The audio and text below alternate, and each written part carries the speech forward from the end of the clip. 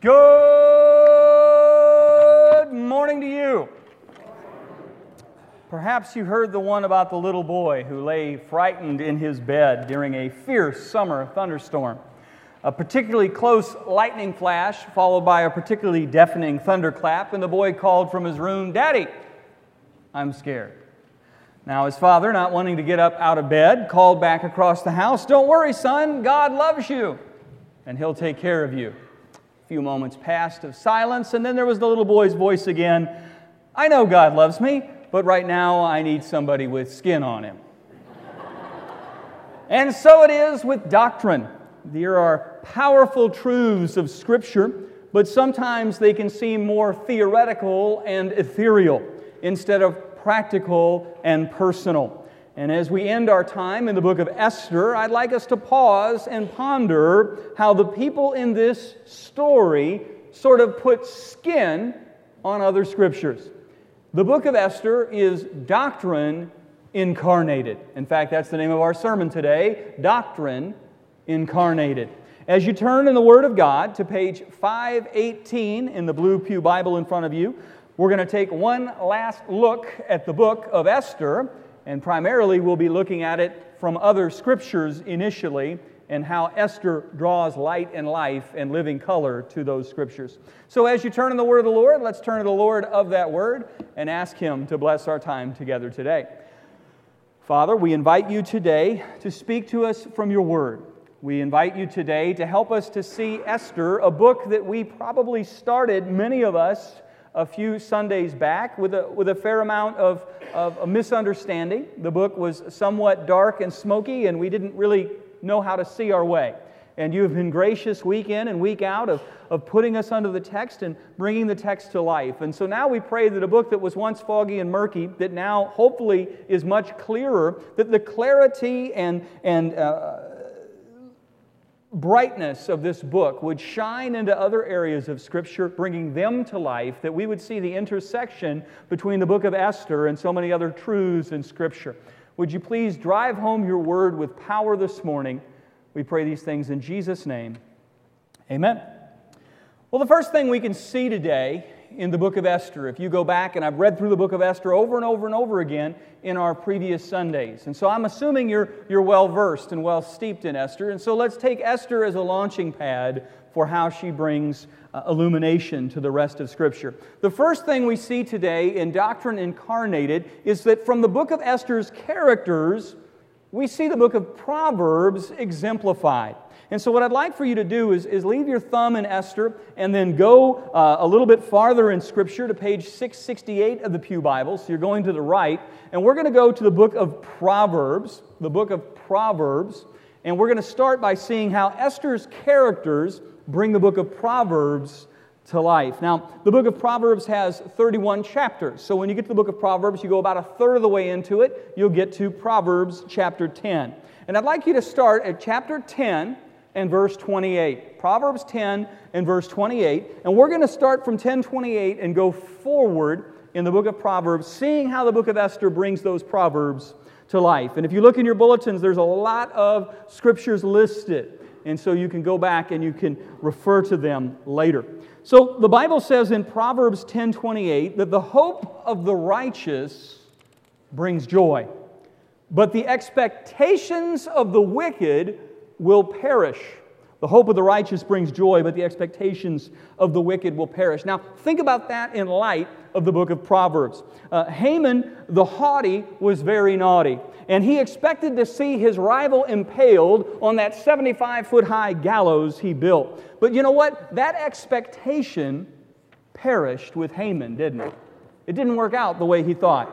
Instead, Esther 8:15 tells us the city of Susa shouted and rejoiced. The Jews had light and gladness and joy and honor, and in every province and in every city where the king's command and his edict reached, there was gladness and joy among the Jews, and a fast and a holiday. Now, friends, if you are in Christ, the righteousness of Christ is in you, amen? If your hope is in Christ, then Christ can bring you joy no matter whatever your pressing present position is today. Because Proverbs says, the hope of the righteous brings joy, but the expectations of the wicked will perish. Now, from Esther, 2 verses down, so go a little farther down and look at Proverbs 10, and I believe it's verse 30. The righteous will never be removed. The righteous will never be removed, but the wicked will not dwell in the land. Haman sought to exterminate all the Jews in a single day. But instead, he and his 10 sons, they swung from those gallows that he had hastily had built.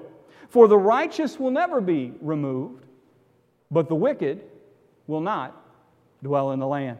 Drop down to Proverbs 11:3. We're going to see Proverbs 11:3 come to life in our story as well. In Proverbs 11:3, the Bible says, the integrity of the upright guides them, but the crookedness of the treacherous destroys them. Now think about this. Mordecai was saved in part because of his integrity, because of his righteousness. Mordecai was saved in part because he saved the king. He thwarted an assassination. He reported all of the gossip that was surrounding a coup attempt. And he was seemingly unrewarded initially for his loyalty. He did the right thing, and he didn't seem to get anywhere for it. And so Haman, however, was a very different character. Haman manipulated the king all throughout the first half of the story into thinking that his loyal subject Mordecai was insurrectious. And that was utterly fictitious, wasn't it? It was a lie. It was a scheme. It was a deceitful way to try and move things forward. Haman was so cocky. He was so utterly convinced that he could secure the execution of Mordecai that he built a monument to his own bravado. He demanded it be erected in just one night. But when the structure saw its very first day, Haman saw his last. Haman saw his last. Because the Bible says the integrity of the upright guides them, but the crookedness of the treacherous destroys them. Now, we also see Proverbs 11:6 in living color in the book of Esther. Proverbs 11:6. Proverbs 11:6 says, the righteousness of the upright delivers them, but the treacherous are taken captive by their lust.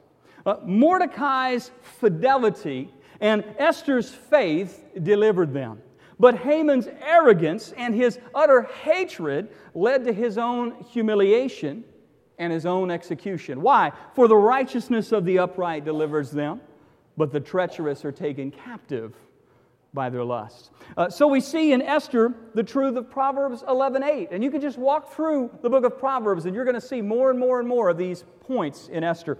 In Proverbs 11:8, the Bible says the righteous is delivered from trouble, but the wicked walks into it instead. Have you read the book of Esther?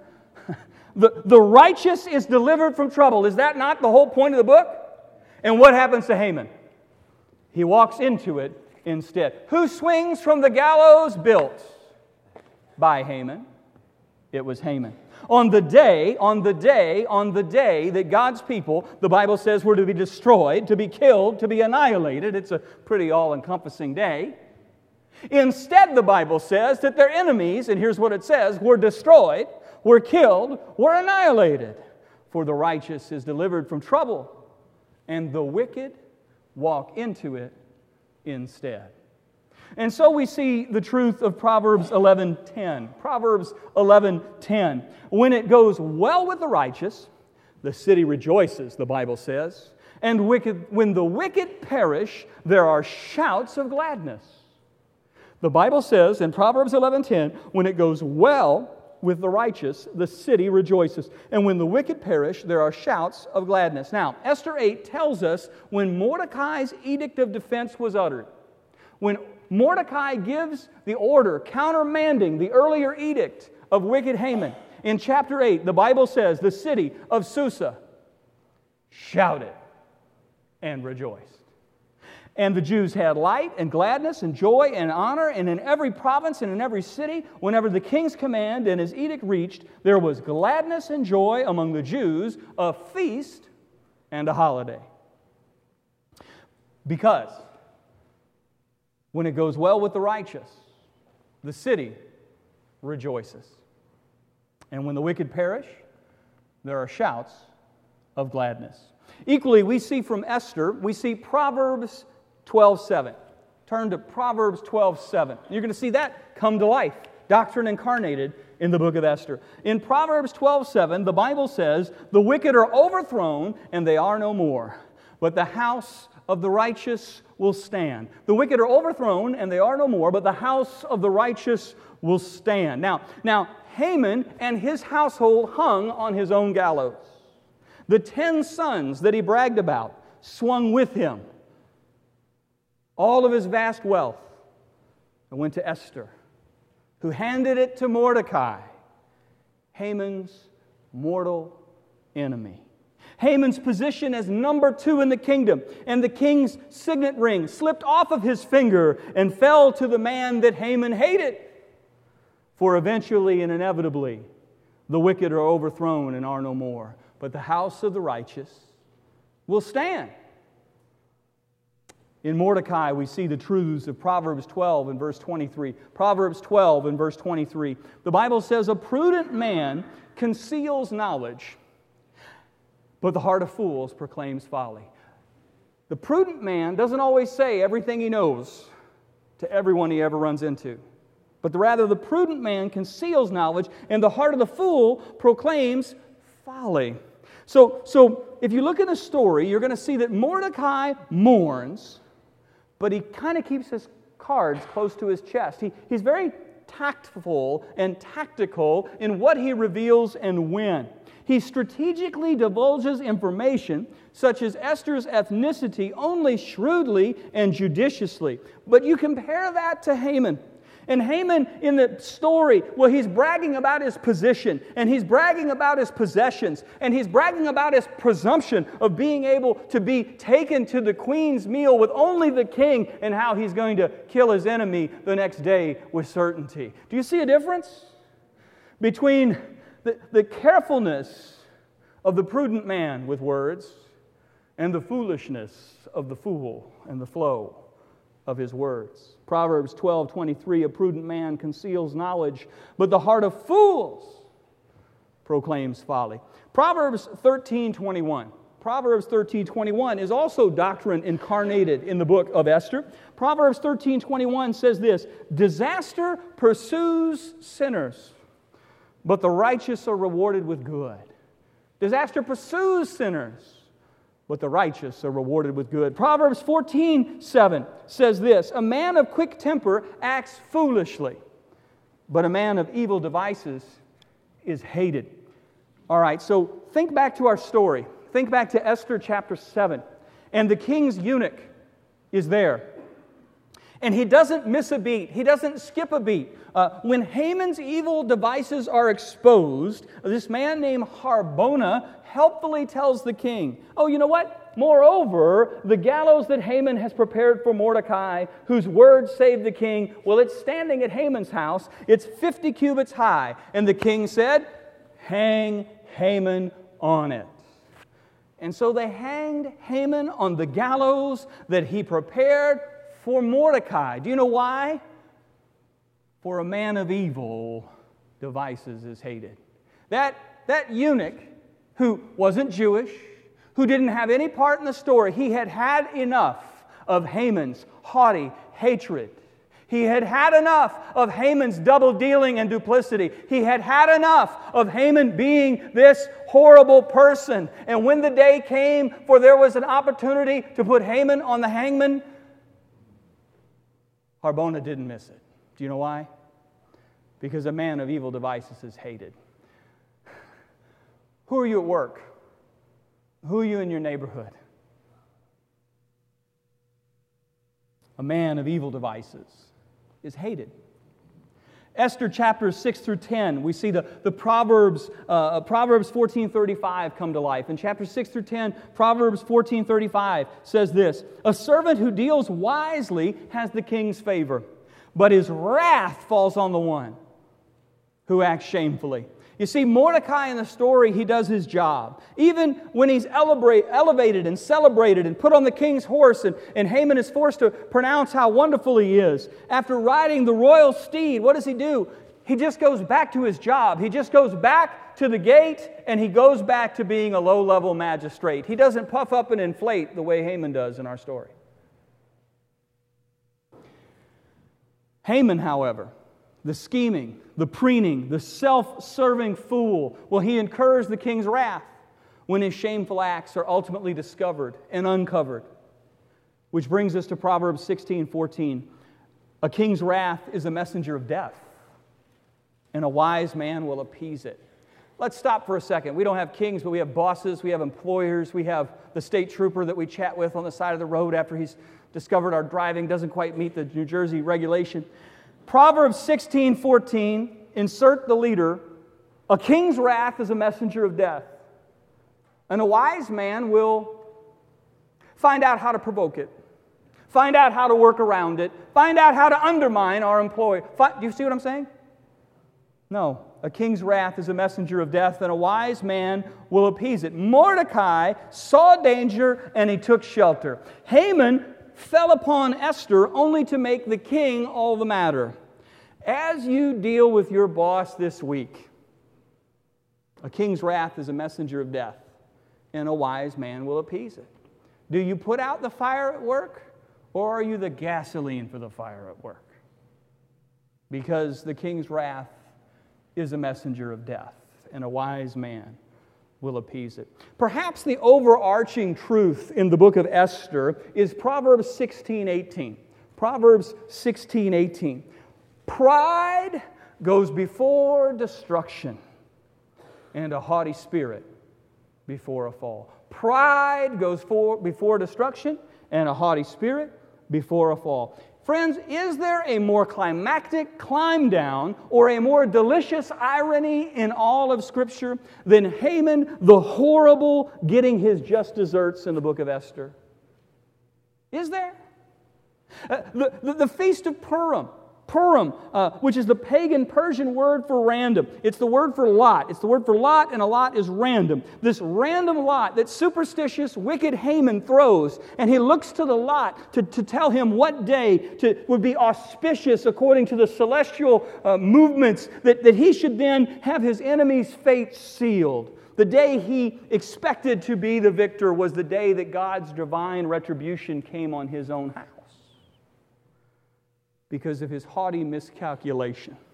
And so from Purim, we see Proverbs 16:33. The Bible says, "The lot is cast into the lap, but the decision is from the Lord." There are random things that are not random, they're sovereign. They look to us like they're random. They do. I got this job and not that job. I live here and not there. This thing worked out for me this way, and I ended up doing... But there is a sovereign king who's moving things, because the lot is cast into the lap, but its every decision is from the Lord. Haman's rapid reversal and his total unravel is of his ample, boastful prattle brings Proverbs 19:12 and Proverbs 22 to life. Proverbs 19:12 says this. Proverbs 19:12 says, "A king's wrath is like the growling of a lion, but his favor is like the dew on the grass." So I've got a couple people that have been around lions. I'm looking over in this Zimbabwe section. And if you've ever been around a lion, now he can be in a cage, and in Zimbabwe, it's chain length. It's clearly not high enough. That's how they do it at Ballyvon, right? And there are lions in there, and if the lion wants to, and they bring the Land Rover over, and they rev the Land, and you hope that it would go back. But if you just happen to be walking by and you're not really paying attention, and the lion decides it doesn't need a Land Rover, and it just goes roar, well, that's a day you remember. It's a day you remember. It's a day that, yeah. And the Bible says that it's like the roar. A king's wrath is like the growling of a lion, but his favor is like dew on the grass. Now that isn't a one-off sentiment. In Proverbs 22, the Bible says, the terror of a king is like the growling of a lion. Whoever provokes him to anger forfeits his life. Hey, if you poke a bear, it may not work out well for you. I say that because I meet Christians. I counsel Christians. I have people in my office who come to me and they go, oh, Satan is just hammering me. And I listen to the story and it really seems like, you know what? You spent your life with a stick poking a bear. You did it at work. You did it with your finances. You did it in all these areas. And one day the bear came to eat you. And you act as though the world is coming against you. But perhaps it's just gravity starting to catch up with you. If you jump off a cliff, and you're not the road runner, beep, beep, you're going to fall. Do you follow? Maybe the world isn't conspiring against you. Maybe you're conspiring against the God of this world and how you're living your life. And if so, gravity will catch up with you. Haman thought he was too clever by half. My Zimbabwean friends know that phrase, too clever by half. Haman thought he was too clever by half. He thought he had the whole world figured out. He thought he could manipulate the king. He thought he could do anything. He thought he was too clever by half. But God was going to reduce him to just a fraction. And his cunning calculations were going to leave him an irrational number. Because Proverbs 21:2 is unbendingly true. All a man's ways seem right to him, but the Lord weighs the heart. All a man's ways seem right to him, but the Lord weighs the heart. You know, Haman can huff and he can puff and he can brag about all of his stuff, but Mordecai and Esther, along with the rest of God's people, they look to the Lord and to the Lord's deliverance. And that personifies Proverbs 21:29. A wicked man puts on a bold face, but the upright gives thought to his ways. A wicked man can put on a bold face. He can huff and puff and do all that stuff. But the upright, he gives thought to his ways and he considers the Lord in the equation. Now, all of the book of Esther leads us to Proverbs 26:27. So turn to Proverbs 26:27. And I want to encourage you to think about, in the book of Esther, you might want to write Proverbs 26:27, big, bold, straight, and maybe even in all capital letters, across chapter 1 of page 1 of the book of Esther, Proverbs 26:27. The Bible says this, whoever digs a pit will fall into it, and a stone will come back on him who starts it rolling. Whoever digs a pit will fall into it, and a stone will come back on him who starts it rolling. My wife and I have quoted that verse to each other many, many times. When people have devised wicked, evil schemes to block the work of the Lord, to block the unity of the church, to block the progress of the Word of God, and we've watched people stand up and they roll a stone, hoping that it will crush the work of God or the worker of God. And we have had to go to God and pray. And I'm going to tell you, there's a gap between when the stone is thrown and the time it rolls back on the wicked person. And we've waited sometimes a decade for God to reveal what man tried to conceal. But the truth sets you free. We read that proverb again. Whoever digs a pit will fall into it, and a stone will come back on him who started rolling. If you're doing the right thing for Jesus, everyone else might not always know you're doing the right thing for Jesus. But Jesus knows, and you keep doing the right thing, and one day God will call the right to be right. It may not be till heaven, but it will be, because we have a just God in heaven. Whoever digs a pit will fall into it, and a stone comes back on him who started it rolling. Hey, who decided to destroy who? Haman decided to destroy the Jews. How was he going to do it? In one day, there would be a massacre, and his arch enemy would swing from a 75-foot-high gallows. And in the providence of God, when God stepped in and said, I've had enough of Haman, he's all through the story, he's ascended, he's gotten to a position where he has possessions and power, he has everything, I'm going to reduce him to nothing, and in one day, he took it all away, and he and his 10 sons swung from the gallows, built for the enemies. That's how God can work. He can do anything He wants to do, and in history He's had many times where He's wanted to do it in a way that showed He was God. Clearly, from Esther's characters, we can see the book of Proverbs exemplified. If you haven't been in Proverbs in a while, go back to Proverbs. They're so practical, so powerful, and so necessary. God's wisdom is not just proverbially true, it is providentially walking around you in the facts of history, in the Esther story, and the wisdom of Proverbs is walking around you at work tomorrow as well. God's word is still true, even if people say that isn't the case. The book of Proverbs tells you, are you listening to the voice of wisdom calling out in the streets? Are you at the city gates of God's word attentive to her cry, or are you foolishly doing what seems right in your own eyes? Now, proverbial wisdom puts skin on our stories in the book of Esther. But number two, we're going to start to see that the book of Esther also sort of has typology. In some of the central characters, we're going to see types of Christ and types of the Antichrist. And so I want you to see a little bit of that with me now. Number two, from Haman, from wicked Haman, we see glimpses of the coming Antichrist. From Haman, we see glimpses of the coming Antichrist.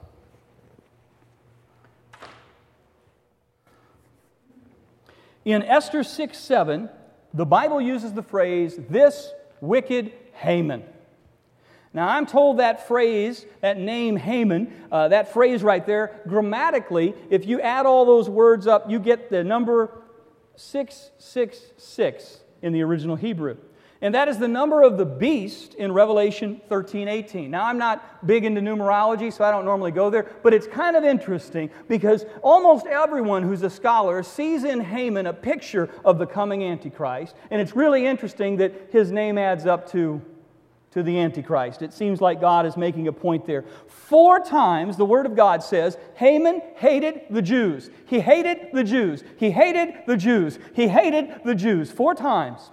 And it's offering another glimpse into the Antichrist, because the Antichrist will be marked by a hatred of the Jewish people. The Bible makes that clear in the book of Revelation. Haman was given great authority in our story. He was promoted rapidly in our story. In Esther 3, the Bible says, after these things, King Ahasuerus promoted Haman the Agagite, the son of Hammedatha, and he advanced him and set his throne above all the officials who were with him. Now, if you go to Revelation 13,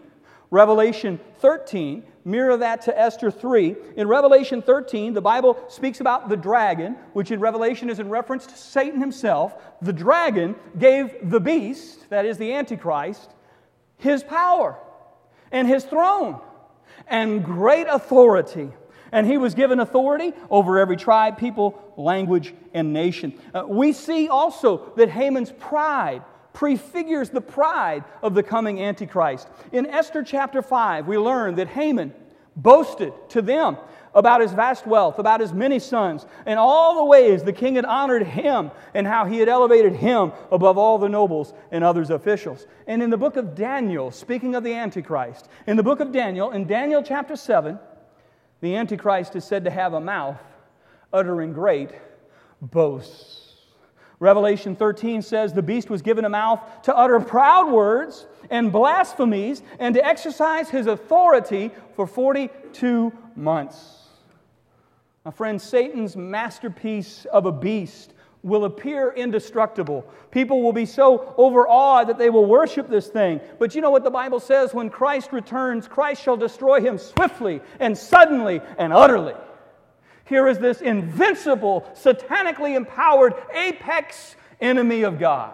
And when the Son of God comes on the scene, he falls as feeble as a toddler against Mike Tyson. So we see in our story how Haman, the seemingly second most powerful man, to the most powerful man in the world, utterly falls in one day. We're not as secure as we think we are unless our security comes from the Lord. Amen? What are you building your life on? Number 3, from Esther, we see glimpses of the coming Christ. From Esther's story, from Esther herself, we see glimpses of the coming Christ. Esther is a woman in 2 worlds. On one hand, she's fully Jewish, but on the other hand, where is she dwelling? She's dwelling in the den of sin. She's dwelling in the pagan Persian palace. And so our Lord Jesus is fully God and fully holy, and yet He came in flesh and He dwelt amongst sinful men, didn't He?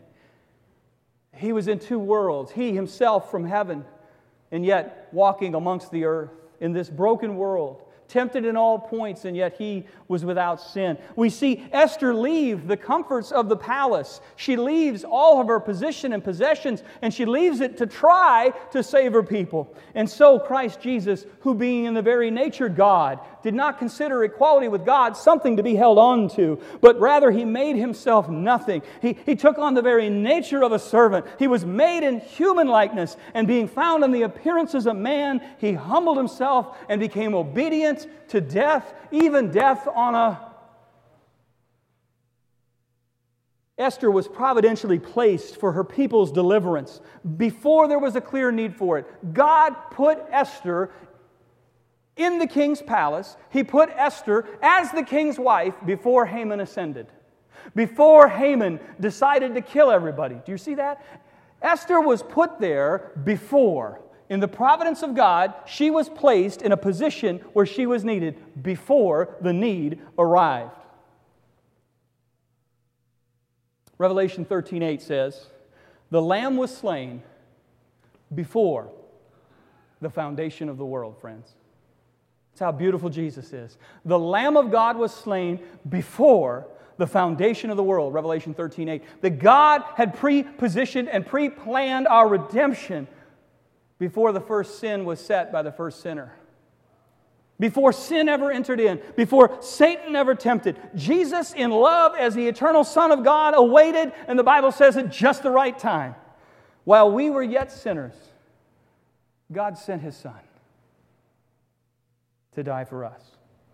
In Esther 8:17, the Bible tells us as a result of Esther's courageous actions that many pagans became believers. We saw that last week, that here's this crazy story of all this wickedness and nastiness and difficulty, but what's the result? The result was random evangelism. A great number of people began to worship the one true God. They saw God in the story, and they wanted that God to be the God of their story. Esther 8:17. In like manner, Jesus' righteous life, Jesus' sinless death, Jesus' victorious resurrection, you know what the Bible says? It sets the captives free.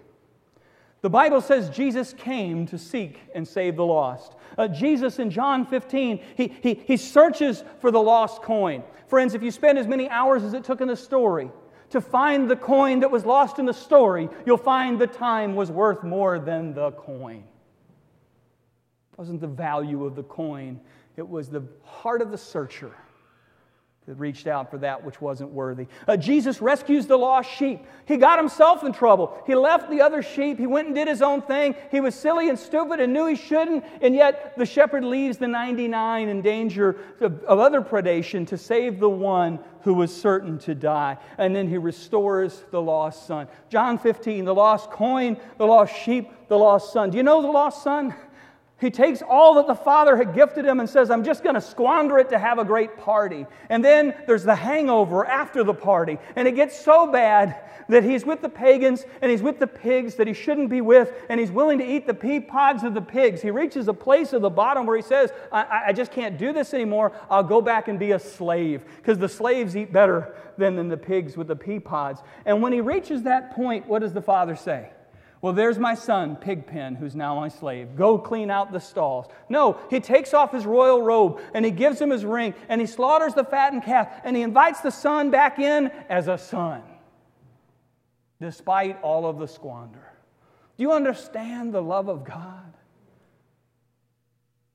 For God so loved the world, He gave His only begotten Son, that whoever believes on Him shall not perish, but have everlasting life.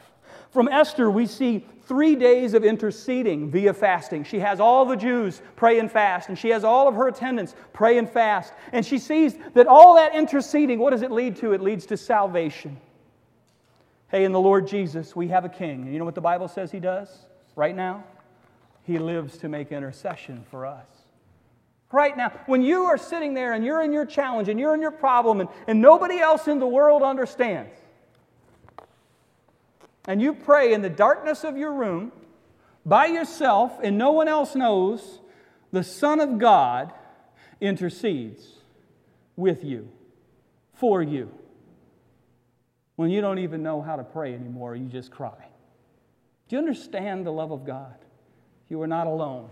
You are a child of the King. Friends, in Esther, we can praise Esther, but in Jesus we can never cease praising. Amen? Do you understand the Jesus that you have access to?